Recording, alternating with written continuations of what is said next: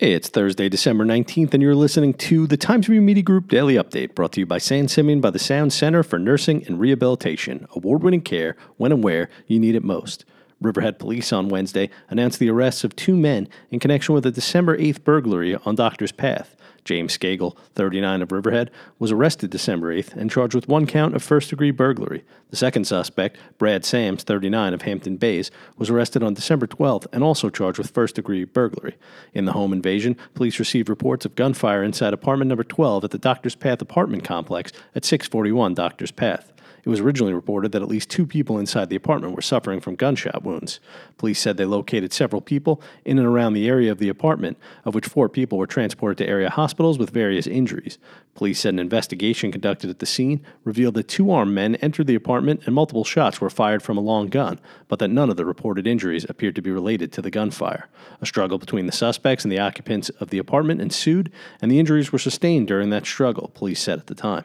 The incident did not appear to be a random act, according to police, and the occupants of the apartment appeared to be the intended target of the incident. Both of the men who were arrested were initially transported to Stony Brook University Hospital for treatment of injuries suffered that night, and both were subsequently arraigned after they were released and then remanded to the Suffolk County Correctional Facility. Mary Ann Palumbo of Southold is in need of a kidney, and her friends and family are out sporting T-shirts displaying exactly that information in hopes of locating a willing and compatible donor. Miss Palumbo, who owns North Road Deli and Caterers in Southold with her husband, Rick, was diagnosed with Alport syndrome 2 years ago. Alport syndrome is a rare genetic condition characterized by kidney disease, hearing loss, and eye abnormalities, according to the National Institute of Health.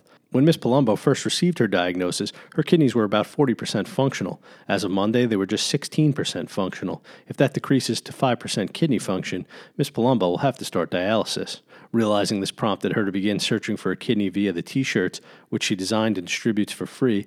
On each shirt is her blood type and a contact number people can call if they think they or someone they know might be a possible donor. Miss Palumbo has type O blood, meaning donors would have to have the same blood type to be compatible.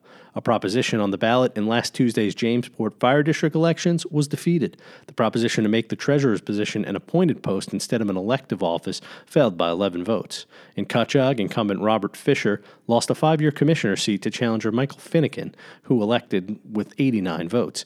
Mr. Fisher received 39 votes and has served 2 5-year terms as fire commissioner.